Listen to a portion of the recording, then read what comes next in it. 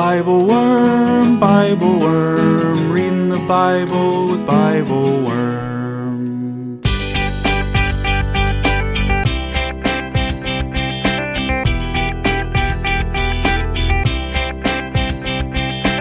Welcome to BibleWorm, getting to the core of the biblical text. I'm Dr. Robert Williamson, professor of religious studies at Hendrix College and theologian in residence of Canvas Community in Little Rock, Arkansas. And I'm Dr. Amy Robertson, Director of Lifelong Learning and Music at Congregation Or Hadash in Sandy Springs, Georgia.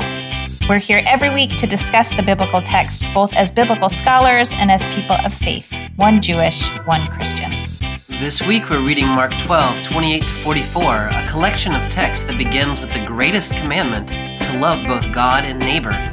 We think about what it means to love in this context, concluding that fidelity to one's neighbors is the prerequisite for loving God.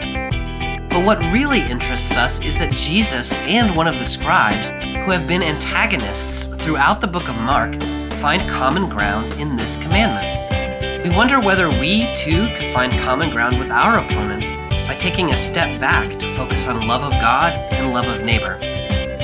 Finally, we discuss the story of a widow putting her last 2 coins in the temple treasury. Here is the measure of faithfulness that Jesus has been seeking, someone willing to relinquish control and trust her life to God and the community of faith. Now we wonder, will the community return her faithfulness by sustaining her in her time of need? Thanks for joining us.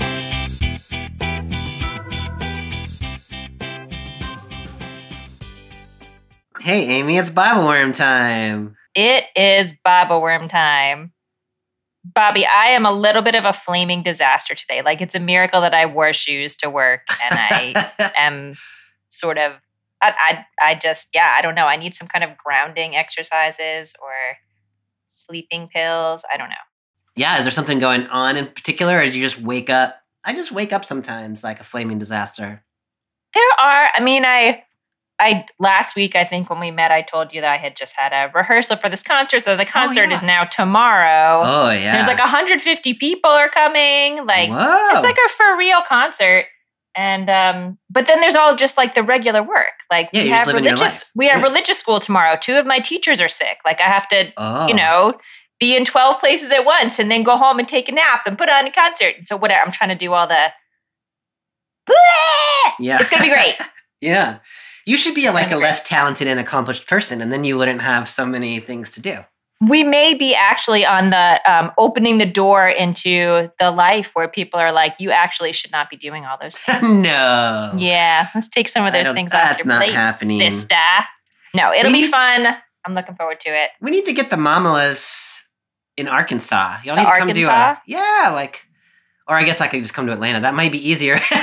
But I mean, I've never seen you. I've listened to you a little bit. We have a lot of fun. Yeah. We are very ridiculous. I went to an elementary school family dance last night with my 6-year-old and my 2-year-old and my wife and me. And it was there was a lot of Taylor Swift happening. And lots of high-pitched screaming related to the Taylor Swift happening. So what was the proportion of dancing to running around the room, would you say? I mean, honestly, with elementary schoolers, it's not always easy to distinguish what is dancing and what is running around.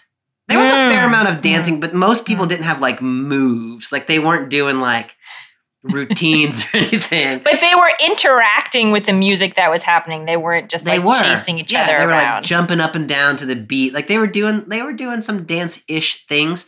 The funny thing was it was kindergarten through 5th grade, which are very different. Very different. Age groups. So the 5th graders are starting to be interested in each other, and the kindergartners are just having a time. They're interested in their parents. They are.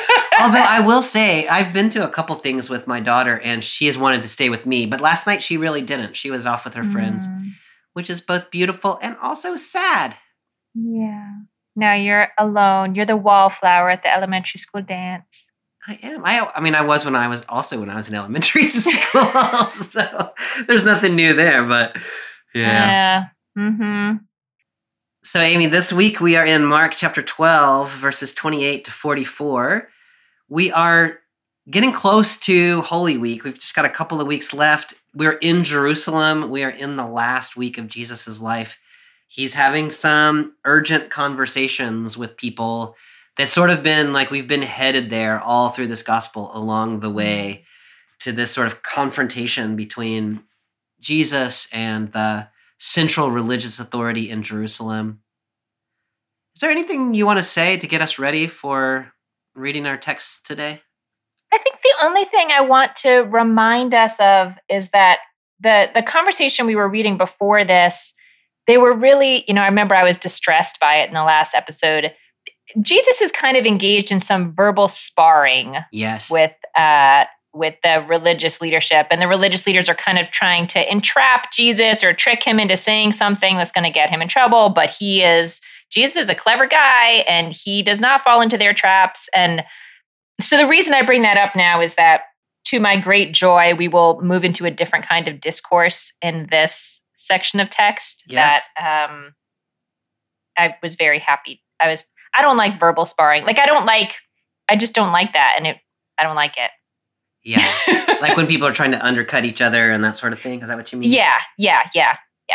No, I agree with you. And, in this text, as you're pointing out, the first interaction here is exactly with one of the legal experts one of the groups Jesus has been arguing with for the whole chapter up until now. Yes. But we do very much get a different interaction here. Well, why don't we pick up this? Basically, there are three little units of text today that are related, but they're sort of discrete sections. So we'll read this one about Jesus and the legal expert, beginning in Mark 12:28. I am in the Common English Bible. One of the legal experts heard their dispute and saw how well Jesus answered them. He came over and asked him, "Which commandment is the most important of all?" Jesus replied, "The most important one is, 'Israel, listen, our God is the one Lord, and you must love the Lord your God with all your heart, with all your being, with all your mind, and with all your strength.' The second is this, you will love your neighbor as yourself. No other commandment is greater than these." The legal expert said to him, "Well said, teacher. You have truthfully said that God is one and there is no other besides him. And to love God with all of the heart, a full understanding, and all of one's strength, and to love one's neighbor as oneself is much more important than all kinds of entirely burned offerings and sacrifices." When Jesus saw that he had answered with wisdom, he said to him, "You aren't far from God's kingdom." After that, no one dared to ask him any more questions.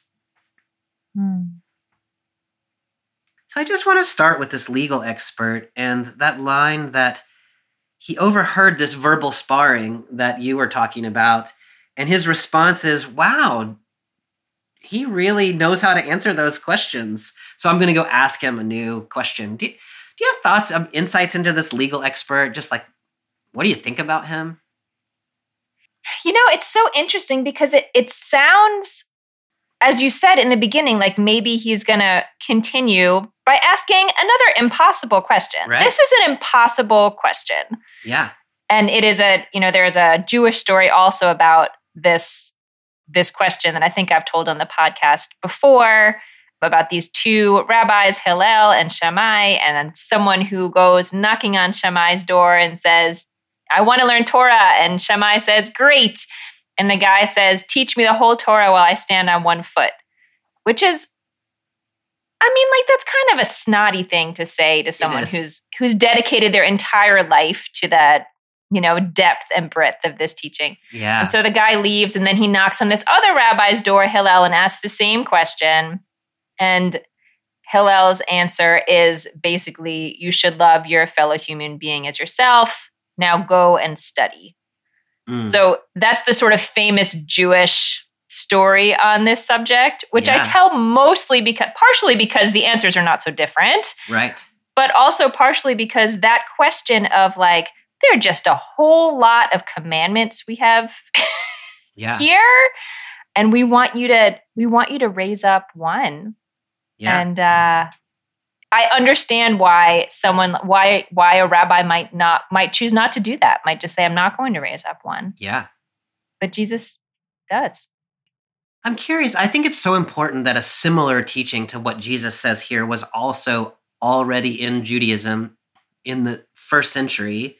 Shammai and Hillel were rough contemporaries of Jesus. And so this is not, I don't think Jesus, I don't know. I guess what I'm curious about here is, do you think the legal expert had an answer in mind and he wanted to see if Jesus could get there?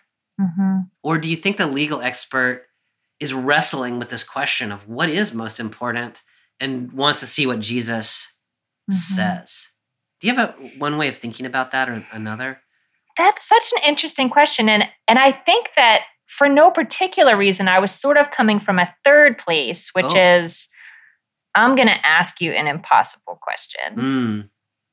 Sort of with the expectation that you're not going to be able to, you're going to get stuck in this. Yeah. You're going to get stuck in this question.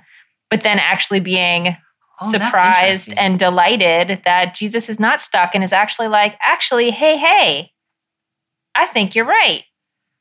Oh, I like that. So in your reading, the legal expert actually is starting out a little bit challenging Jesus again. Like, I'm going to try to get you like we've been trying to get you previously. But then he's able to change his mind in the middle of this conversation. Am I understanding you correctly? That is how I want to read it. That's how I want the world to work. What I was thinking was he has heard the way Jesus has been handling all these questions. And he sort of said, wow, this guy really knows his stuff. And then has asked him a genuine question. That's so interesting. So he's already made the move before he ever asked this question. But I think either way, there's clearly a change of heart. This legal expert is not like all the other legal experts by the end of this story. Yes.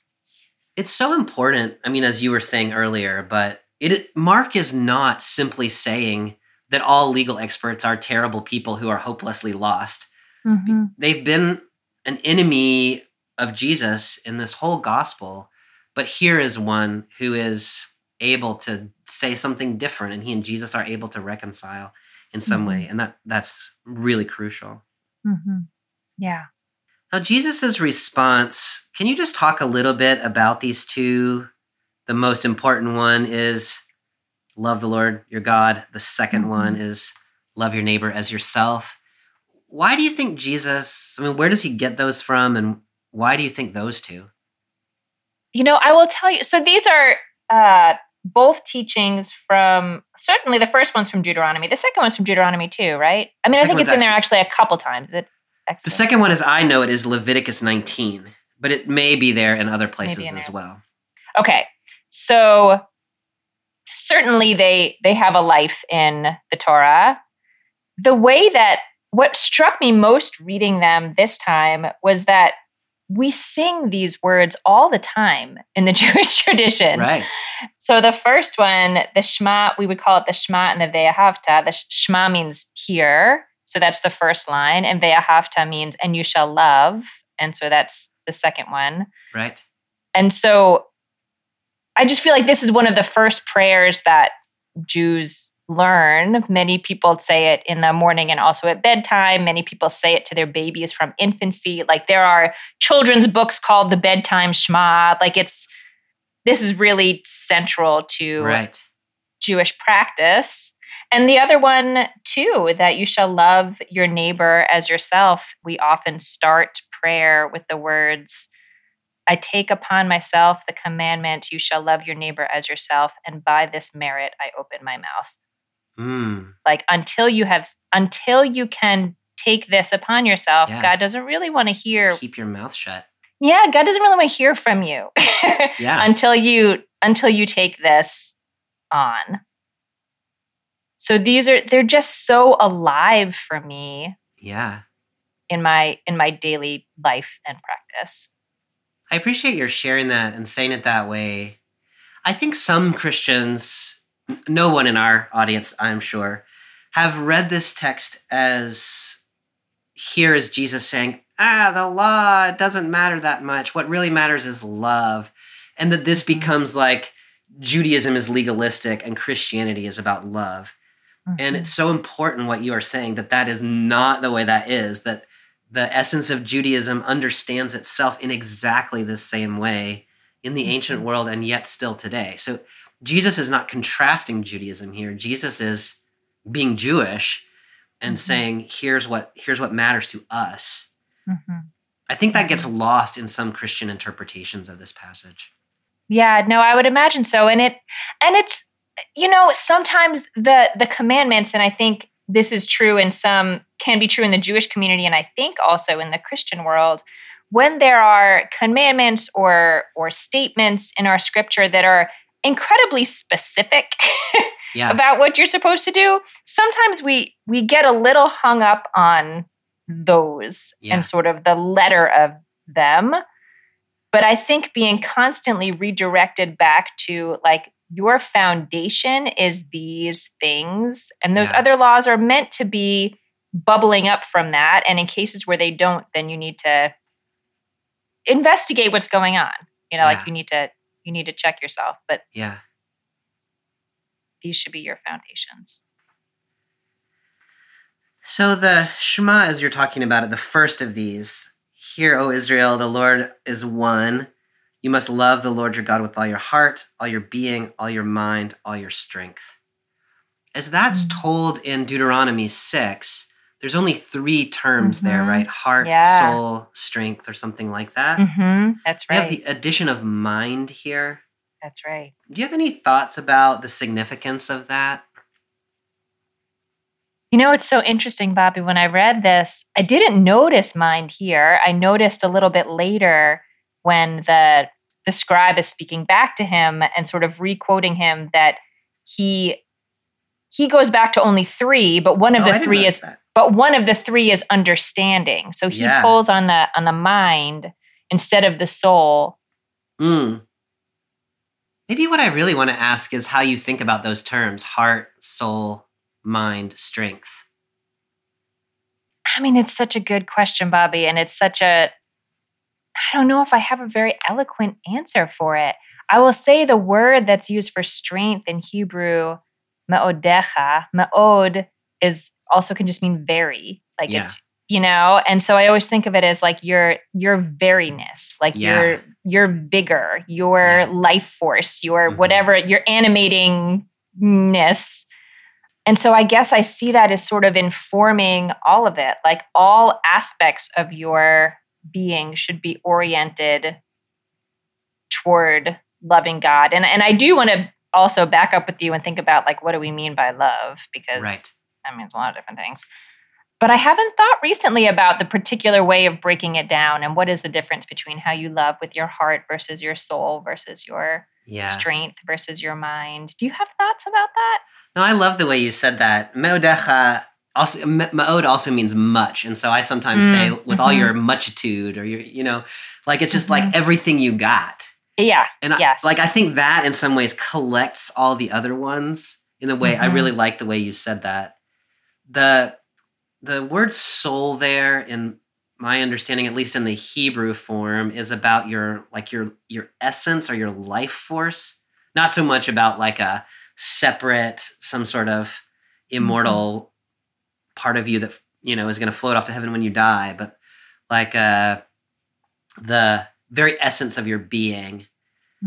In the Hebrew form, the word heart is like sort of performs the functions that we think of as the mind. Yes. And especially in the Deuteronomy period. So I wonder if by now in the Greek, the term heart is kind of coming to think more like emotively. And so the addition of that word mind is trying to capture both aspects, like all your emotive side, all your cognitive self, everything you got, all your, like with every ounce of your strength. Presbyterians really love the addition of mind there because we're very like intellectual oriented people. And so to say sometimes, especially Christian faith anyway, gets interpreted as you need to check your mental acuity when you come into the faith. And Presbyterians and others very much resist that idea that you need to not be an intellectual when you're engaged in your faith. And this sort of gives permission to that. Like, bring your critical thinking capacities with you, along with all of this other stuff. Along with all the other stuff.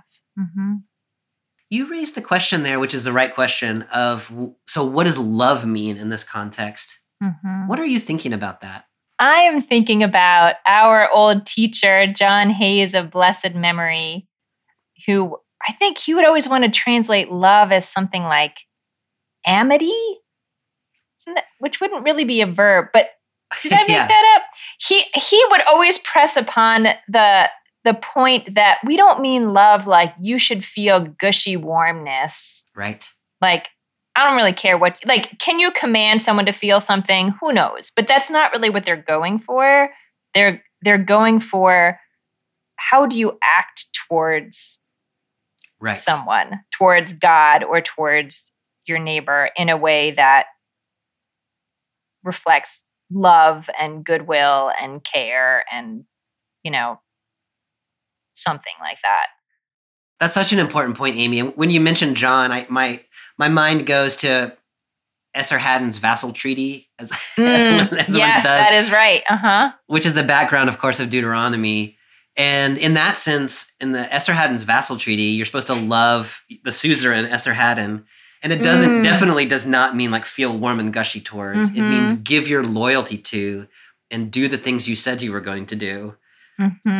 And so here, I think you're exactly right. This love is that. Like, you need to be committed to God, be committed to your neighbor, and live up to the obligations that both of those things entail. And what a thing to say. Like, I love that you brought back the ancient Near Eastern background. I had forgotten that detail.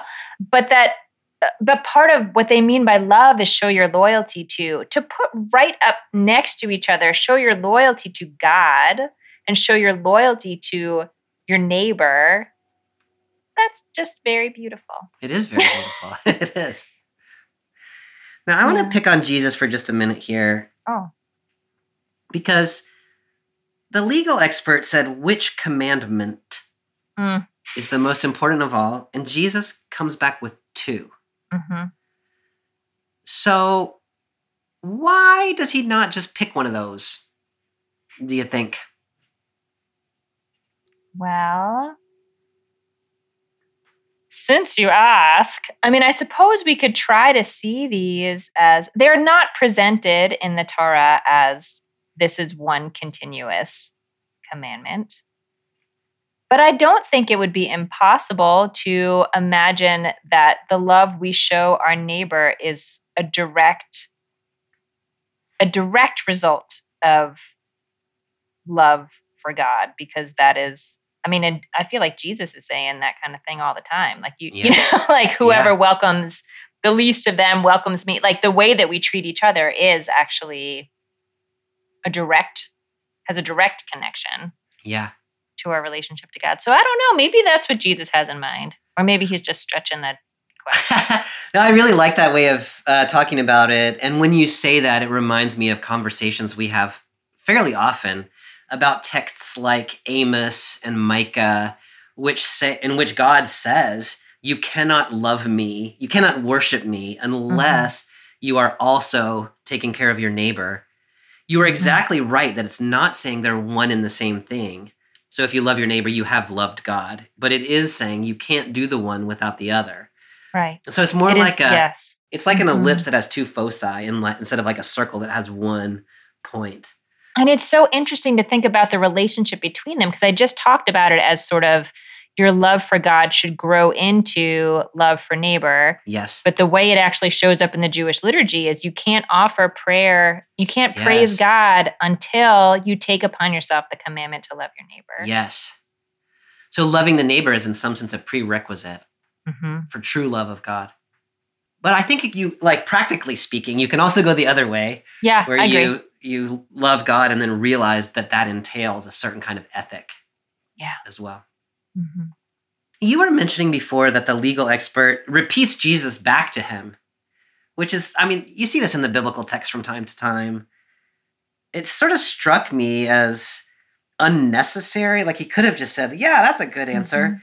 But he gives the answer back, as you were noticing, with only 3 terms in the Shema, but then, and also adding to love God and to love one's neighbor is more important than all kinds of burned offerings and sacrifices. So he gives Jesus sort of back what Jesus said, but he interprets it a little bit. He adds something to it. Can you talk about what he adds there and how you think that's significant? what he's adding is like pretty much directly from the prophets who say that you, again, I would say the prophets are not saying there's anything wrong with sacrifice, Right. but similarly to how now we would say you can't offer words of prayer until you have, taken seriously that you need to love your neighbor. It's the same thing here. Like sacrifice comes after. Yes. And so there are many, many passages in the prophets where they are so distressed to see people carrying out all this formal worship and then see them go out and treat each other like garbage. Yes. And God says that is abhorrent to me. I would rather you not do anything. This is so hypocritical. I mean, when you say that, I'm thinking Hosea, to love is better than sacrifice. I'm thinking about that Amos 5 text I was talking about before, where God says, I despise your festivals. Let justice roll down like waters. Yes. Which doesn't mean God doesn't want to be worshipped. It means God doesn't want to be worshipped without there being justice. If you read this in the context of the audience of Mark, which we have dated sometime around the destruction of the temple in 70, that destruction of the temple caused a crisis for real, in both in Judaism, especially in Judaism, and also in Christianity, because now you can't sacrifice because you're only allowed to sacrifice in the temple in Jerusalem and it doesn't exist. So what are you going to do? I've been teaching Judaism in one of my classes this semester, and I was talking about how rabbinic Judaism uses exactly quotations like this to say, how are we going to be Jewish when there is no possibility of a sacrificial system? And so they're thinking through these exact same kinds of things. It's about love of neighbor and love of God, not about sacrifice, because that's necessary to rethink how to be Jewish in a post-temple world. Absolutely. So maybe either this scribe is sort of imagining that, or we might just think this scribe is saying stuff that actually fits better like 40 years later in the time of the writing of the gospel more than in the time of Jesus himself.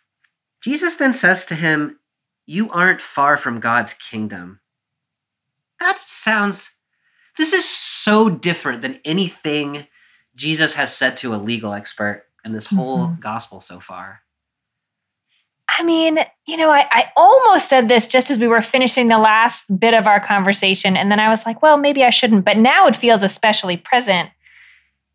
It feels surprising the way that these legal experts at least have been characterized in this text, that a legal expert, a scribe, would say, you're right. It is more important that we love our neighbor than that we worry about sacrifices. Because if you want to get all caught up in the details of things and precision and how to execute and like check all the boxes, man, sacrifice is the way to do that. Yeah. It is very clear what you are supposed to do. So seeing them, I just feel like they're, if we imagine, and to some extent this is true, but as you've pointed out, it's not exactly that there are two perfect camps, but if we imagine generally that the legal experts and Jesus are sparring with each other, I feel like they both sort of take a step towards each other in this moment. Yes. The legal expert says like, you're right. And Jesus sees him for what he is, doesn't just say, you're my enemy. You're, like you're on the other team. And it's lovely. It might be pressing slightly, but I think it's possible to read this as Jesus saying it is actually possible, at least in Mark's understanding, to enter the kingdom of heaven as a Jew who has no real relationship to Jesus. Which is not how many modern Christians would understand that. But it reminds me of that conversation we had a few weeks ago about when Jesus was eating with tax collectors and sinners, and he said, the righteous don't need a doctor. And we talked about maybe there are some people who are righteous without needing Jesus. And here's another instance that I think can be read that way, maybe should be read that way. Jesus is not trying to convert him to some other way of being. He's saying, if you get that, which he has gotten out of his own tradition, you got it, which is a really lovely kind of thing for Jesus to say, I think. Yeah, I love that. The other thing I really like at the end is after that, no one dared to ask him any more questions. So this interaction shut down this sparring conversation, but it didn't shut it down by way of saying, like, we're so angry we can't say anymore. It shut it down by saying we're so close together that we can honor each other and there's nothing left to be said. So nobody now wants to come and like challenge because we just had this beautiful moment. Right. Like the energy has shifted. We're not in that sort of game verbal duels anymore where something real has happened. Yeah. That goes away fairly quickly. The next section that I'm about to read is in the CEB is titled Jesus Corrects the Legal Experts, which, you know, these titles are not part of the biblical text. But anyway, we had a nice moment. Whatever happened. We did. Enjoy that moment. Yeah. Hi, everyone. It's Bobby here. We're excited to announce our 2024 summer series on biblical images of creation.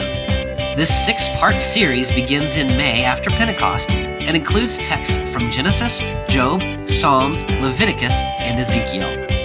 We're especially excited to be collaborating with Spirit and Truth Publishing, which has released a vacation Bible school and all-age Sunday school curriculum designed by experienced Christian educators called Learning Together, Created to Care, which can be used in parallel with the BibleWorm podcast on creation. For more information, visit spiritandtruthpublishing.com, patreon.com/BibleWorm podcast, or look for our posts in the Narrative Lectionary Facebook group. We're looking forward to talking about creation with you this summer. In the meantime, let's get back to this week's podcast.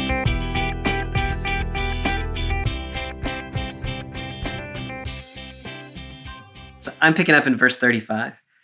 While Jesus was teaching in the temple, he said, "Why do the legal experts say that the Christ is David's son?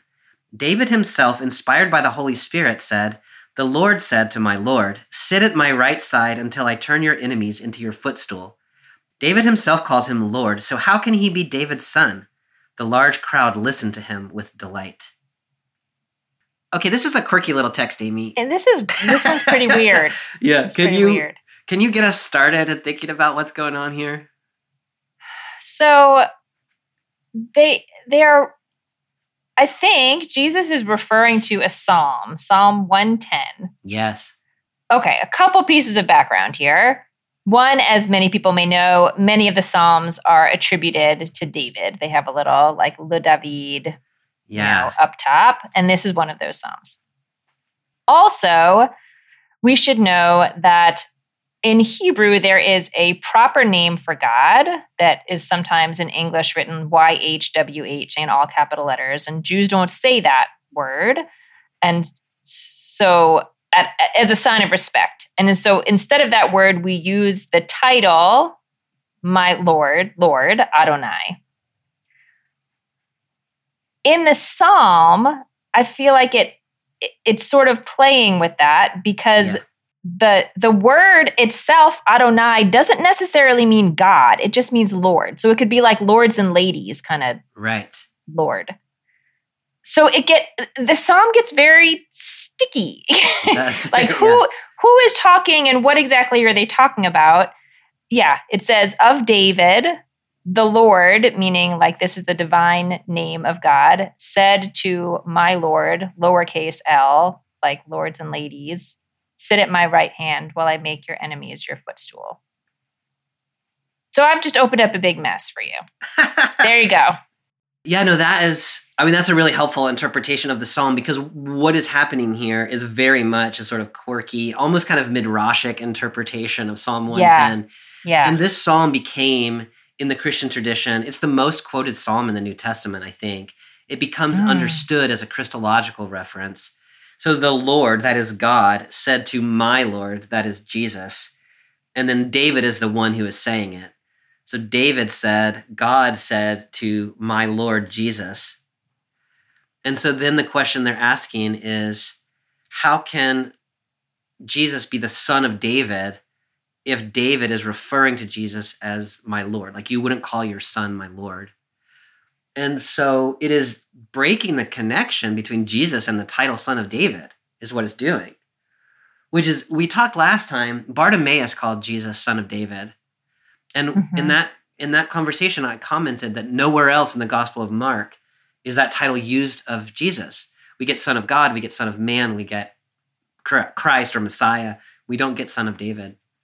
And so Jesus, I think, for some reason, is trying to say, we shouldn't, like, Son of David is not the best way to think about Jesus, about myself. Yeah. I think that that's about messianic expectations and the kind of things that Jews in the period thought that the Messiah, who was Son of David, was going to do. And Jesus seems, in Mark's gospel anyway, to be much more oriented toward the Son of Man version of Messiah, that coming back on the cloud to set things right from the heavens, not sort of rising out of a human lineage in order to reinstate the kingdom. So that's kind of how I've been reading this, as a shift of messianic expectation away from a Davidic conception of Messiah toward this other, so more apocalyptic understanding of Messiah. That's as far as I can get with that. Yeah. No, I don't find this little paragraph very moving or compelling, which probably makes sense as a Jew. But I think that's exactly what it is. I think it is sort of a midrashic, like, where, all these words are here and they can be, read in this different way. And so that's what we're going to do. Yeah, I think that's right. And I also think this little bit stands out. Like, the rest of this passage that we're reading today is kind of similarly themed. And this little bit sort of like way over off to the side in my mind. I almost thought maybe we shouldn't read it, but it's there and it's quirky. And so I think that's what it's doing. But Jesus is in the lineage of David. Well, does Mark not say that? Mark doesn't use that language anywhere, I don't think. Oh, okay. Jesus is in the line of David, and that matters very much so to Matthew and to Luke, who draw the lineage and have this genealogy. But in Mark's gospel, Jesus never talks of himself that way, and Mark never talks of him that way.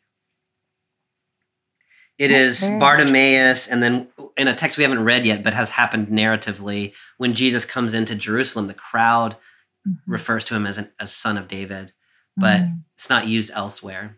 Interesting. I never really paid attention to that, but yeah, Mark's not that interested.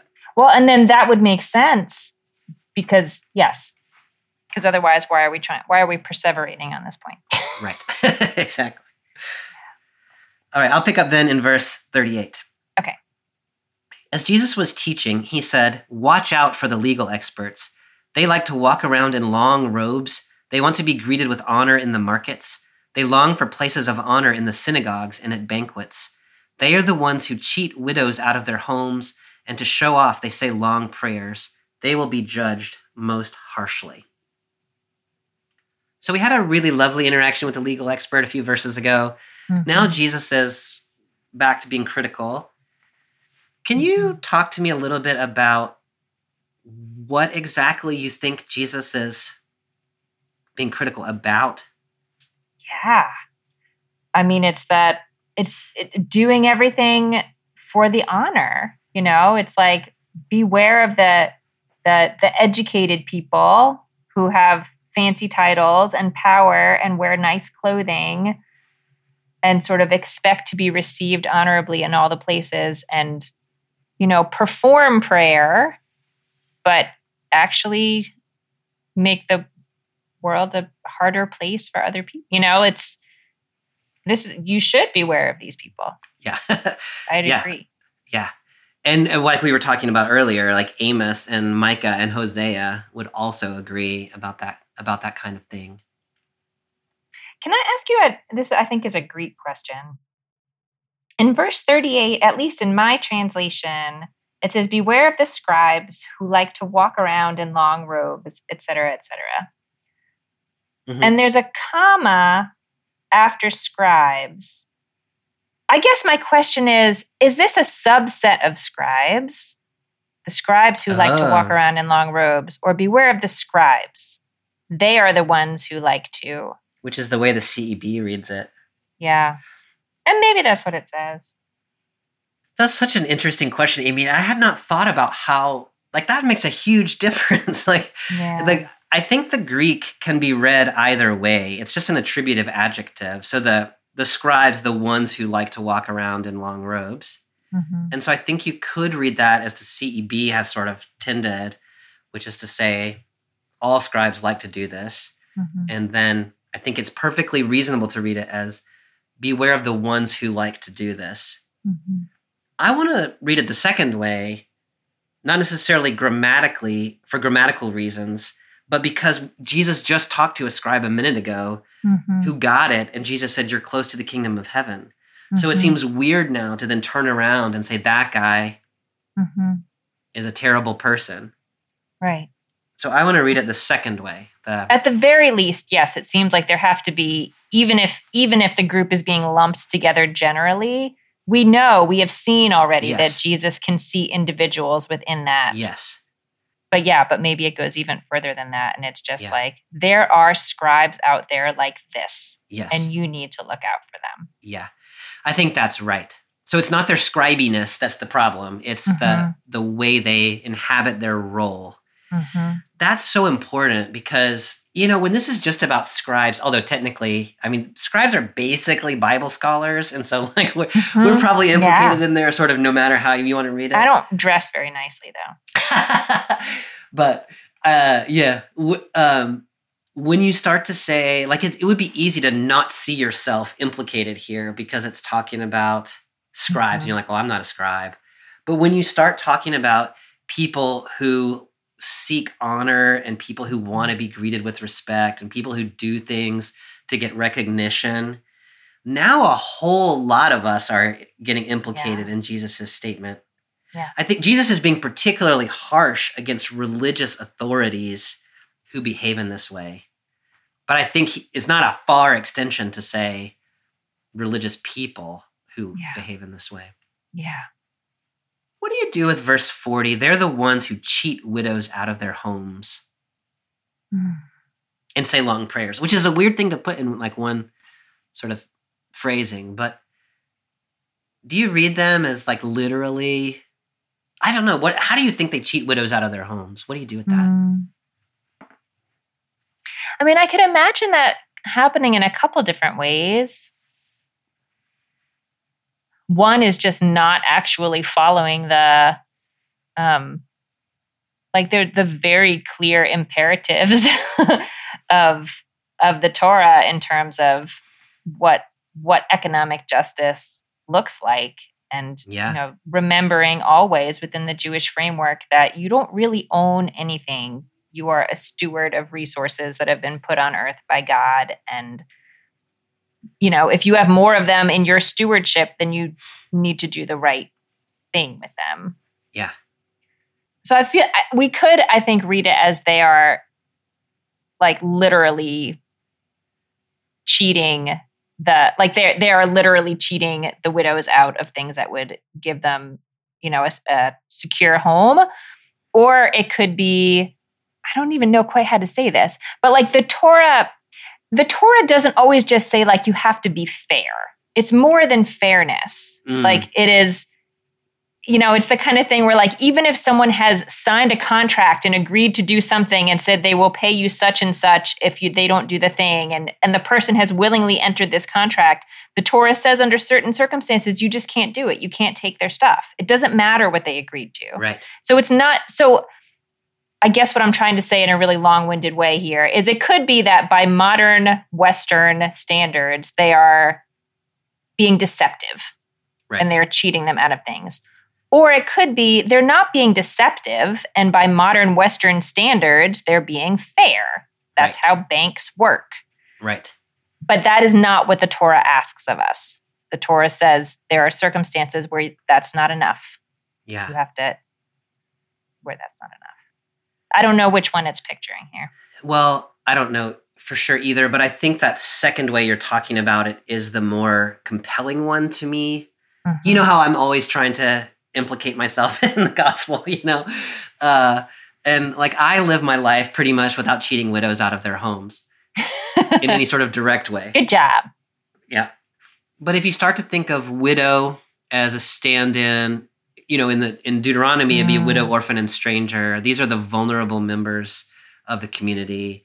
And if you start to think like you're saying about cheating, meaning to not share in the ways that you are commanded to share in the Torah, so that I have my wealth that I earned legitimately, but I keep it for my own ends instead of tending to the vulnerable, then if you read that as cheating vulnerable people, then I'm square in the middle of that.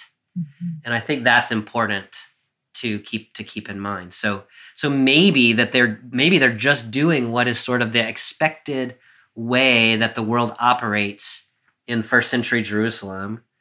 But Jesus is saying, yeah, but according to the Torah, that is cheating people out of what is rightfully theirs in the way that God frames rightfully belonging. Exactly. Not the in the legal way that, system. Yes, in the way that God frames it. Yeah. We come back here, I think it's worth saying, just like we're getting this combination of cheating widows while saying long prayers, which comes back to where we started in the love God, love neighbor, and that sort of, the long prayers don't matter if you're first cheating widows to get there. Yeah. I think it's easy to miss the connection between what is being said right here and love God, love neighbor, which is where we came from. No, I think, and it reminds me, the way you're talking about it reminds me again of just like modern Jewish practice, that on the longest day of prayer and fasting and high ritual and penance, Yom Kippur, where we are asking God for forgiveness for all of our shortcomings, it is very clear in the teachings, God can't forgive you for things you have done to someone else. You need to do everything in your power to make it right with that person on earth here. And then you also should, add it to your prayers, because you probably have put some pollution in the cosmos by doing that terrible thing. But a long prayer is not going to do it. I love that, Amy. That's so important. You've made me rethink my prayer life.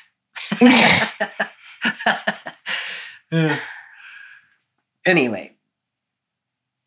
All right. This last little section of this text in 41 to 44 it's a nice text that is often read sort of on its own. But I think given the conversation that we're having about what comes before it, maybe that informs the way we might want to read this. So I'm picking up in verse 41. Jesus sat across from the collection box for the temple treasury and observed how the crowd gave their money. Many rich people were throwing in lots of money. One poor widow came forward and put in 2 small copper coins worth a penny. Jesus called his disciples to him and said, I assure you that this poor widow has put in more than everyone who's been putting money in the treasury. All of them are giving out of their spare change, but she, from her hopeless poverty, has given everything that she had, even what she needed to live on. So, Amy, just to put it in context a little bit, the CEB translates 2 small copper coins worth a penny. The term there is lepta, which is a Roman coin, which my study Bible says was worth 1/128th of a day's wage. And so, I don't know exactly what that translates into now, but it doesn't translate into it's not a much. Lot. Yeah.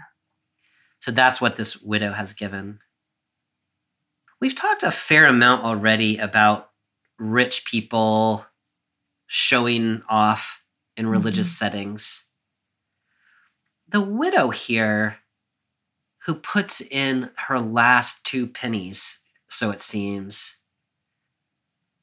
that's a different thing than what we've been talking about. Can you talk to me about her a little bit and how you relate to her? I liked your translation at the end there that really raised up it's not that she only had these coins as her, extra. This was actually what she needed to live on. And so we have talked in past weeks about what shifts when people are willing to be completely vulnerable. Yeah. And the way that the more wealth you have, it seems the harder it is to imagine stepping into that kind of vulnerability. And so by by giving the money that she actually needs. It's such a not modern American thing to do, where we imagine we're all supposed to be able to take care of ourselves and be independent and, bootstraps or whatever.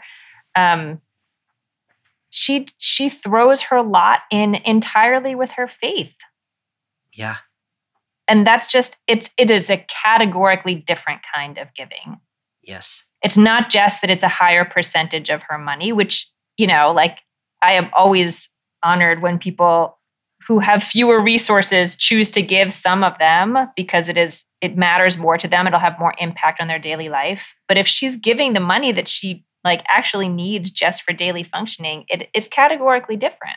She's doing something that she's doing something else. The way you said that is hearkening back, of course, to that Mark 10 text with a rich man who was told to give away everything he has, and that's what it takes to be a follower. Yes. And it's easy to say, but it's so much harder to give away when you have a lot than it is to give away when you have a little. But I'm not sure that's actually true, because either way, you have nothing at the end, and you are dependent on others, the community. Yes. So that idea that we talked about in that episode about not being self-sufficient, but relying on the community of faith to take care of you and to tend to you. Here she's able to do that, and he was not. And so if you read them in contrast, here is an exemplar of the faith. She reminds me, whenever I read this story, my grandmother had 4 kids, and my grandfather died when the kids were between 6 and 10. And so she raised 4 kids in the 1940s by herself as a single mother. And when she died, just not too long ago, we found a box that she kept under her bed. And in that box, every week, she would take 10% of the income that she earned from her job as a secretary, and she would put that in there and then take it and give it to the church every week. It's not giving away everything she had, but she took very seriously the tithing 10%, even though she was very much like that. My dad's family was just on the edge of not being able to make it. Maybe my dad's going to have to go live in an orphanage. And she kept giving her money to the church. And so she reminds me, I'm just if you just had saved that 10%, you could have, had more, whatever. And her thing was, but it's the community that matters, and God asked us to do this, and so we do it. And people did take care of them in this really lovely way. So she reminds me of that. One of the things that raises for me, in this text raises for me, is you could read this as the temple or as the church, in my grandmother's case, being exploitative of people who cannot afford to actually give. Some people have read this text that way, that the temple is being predatory, taking somebody's last 2 coins. Do you have thoughts about that way of reading it, whether we want to read this as... So from the widow's side, it is a beautiful act of faith. Some people have read from the temple side, it is an act of exploitation. Do you have any reaction to that? I think it would feel more exploitative if it didn't seem voluntary. I don't get the sense from this text that someone from the temple came and took her money and said, we need this for the temple. I think that's probably true, but also you are sort of expected, at least in my understanding, to give. It was sort of a cultural expectation that one would give to the temple. No, I mean, I don't know how. I'm sure there was an expectation. I don't know how. I guess I don't know how the details of it would have played out in that period. I will say that reading this text made me think about the way that we support my own religious community now, and what it looks like for people in really different economic situations to try to figure out how to support. And even if people are giving more or less according to their ability, that it still means really different things to them. Yeah. So I guess I feel like I'm sitting with it more in the present than in the temple period. If you read it narratively, which may be a way to sort of step around the historical to step around the historical context issue, we have just had a statement about religious authorities who are cheating widows. And then we have a story about a widow who is giving her last 2 coins to the religious center. If you read those two together, then this might be read as one of the ways in which the religious center cheats widows. If you read it that way, it's sort of like something you were saying earlier, which is that it's not that the asking to give is exploitative. It's that the not then living up to the obligations to take care is exploitative. So you and I talk sometimes about this whole system of the Torah where you give out of your resources to take care of those who do not have enough only works if everybody does it. Doing it. Otherwise, you're just taking advantage of people who are willing to give. And so you could read this text that way, where here we have a woman who cannot afford to give, who's trusting the community, and she's giving money to legal experts who we just talked about as walking around in fancy robes. Here the implication is rather than taking care of people like her. That's depressing. Yeah. But then wouldn't you have expected Jesus to say something else about that other than to sort of praise the widow? Maybe not. I mean, yeah, maybe so. Because he just said those types of people are going to be judged most harshly in the previous verse. And then he gives this story where he praises her. And so, I mean, one way of reading it is what she's done is what you should do, right? And so good on her for giving and trusting the community. And the implication from the previous text is, and therefore, it depends on who you want to focus on, I guess. So good on her. She's an example of the way you should be. And then even more, shame on you when you don't take care of someone who is willing to do this. Yeah, it does kind of drive home that the conversation we have sometimes about that a willingness of some people to live ignoring the rules of the power structures in the world as they are. And so that will make your life harder. And that is what she, even if she knows that the people are not really going to support her, she's doing what she's supposed to do. And it's going to make her life harder. Yeah. By the way, the Greek that's there that says, when Jesus says she has put in more than everyone who's been putting money in the treasury, the Greek there could either be read as she's put in more than any individual person who's put more in, or it could be read as she's put more in than all of them together. So all of these fancy rich people that have given copious money out of their spare change, her little two 128ths, what's that one? I can't do math. 1/64 of a day's 64th, wage. Yeah. Is worth more than all of that together. Like that's just such an interesting sort of economic commentary on the value of money and giving from a kingdom of heaven sort of perspective. Yeah. Okay, so we've read a lot of text that are loosely connected. Like you can see some themes going through here. But as you start to think about this text and contemporary life in our communities, what are you taking away as most important? I mean, I think I am still sort of holding on to that, I don't know what positive word to use, the goodness of that shift we felt in the first part of this reading from that, everyone, like people are sort of in their camps and they're sparring versus this, seems like a real conversation between the one scribe and Jesus. And the fact that to get there, they had to zoom out a little bit. Like the conversations where they were disagreeing before were really like very, very particular. And it just, I don't know, it gives me some hope for conversations that need to be happening in our communities of a religious or not a religious nature. But I just feel like there's so many areas of discourse that are absolutely ruled by factions and become political immediately and have no room for nuance and no room for complexity and no room to really be able to change our minds or think together. And so I wonder how far we would have to zoom out before we got to something where we were like, okay, we can start here together and we can see each other here.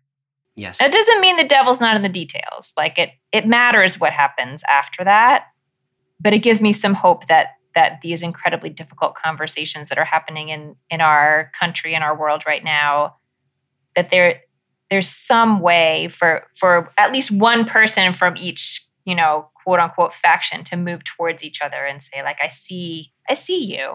I see you there. And I respect where you are. And then see what we can do from there.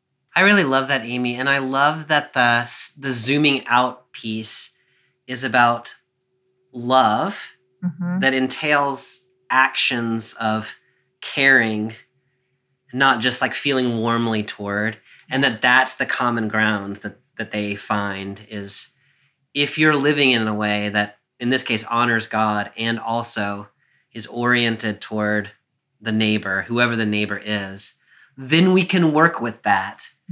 And like, I think that's such a beautiful starting place for those kinds of conversations. For me, the other piece that goes along with that is this question about essentially, what does it mean to love one's neighbor?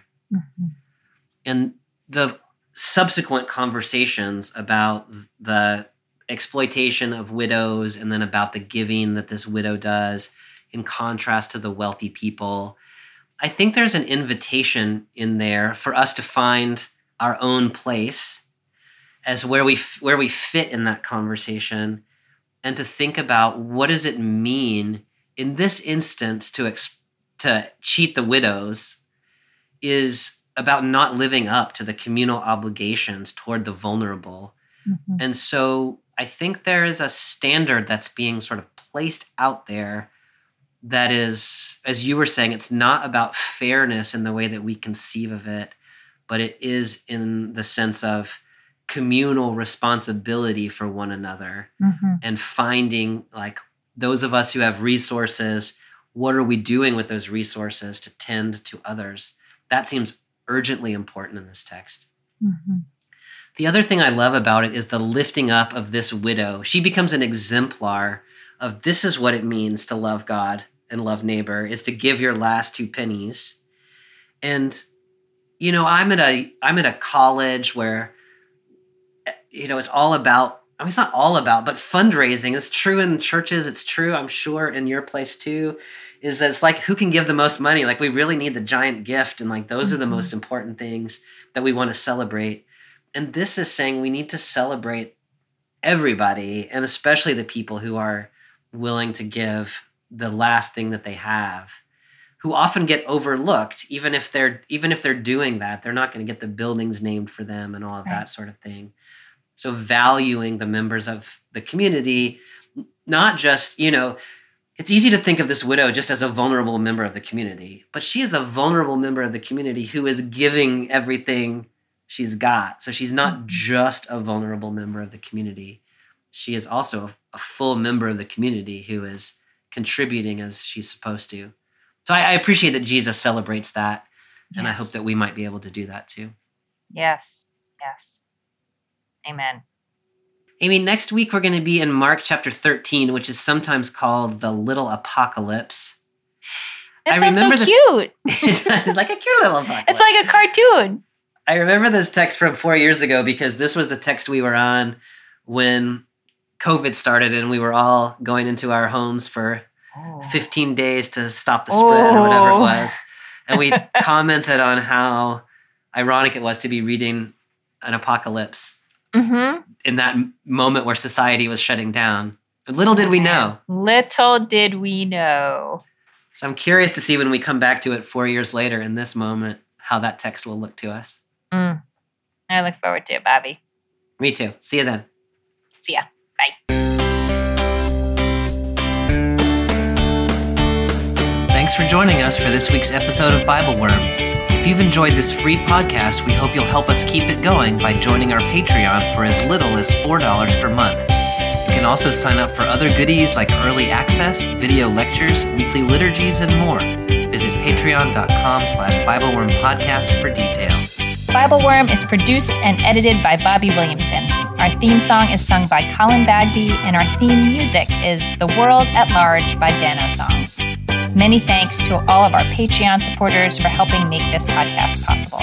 Join us next time when we'll read Mark 13, 1-8 and 24-37. Mark's view of the Day of Judgment, sometimes known as the Little Apocalypse. Until then, keep on digging.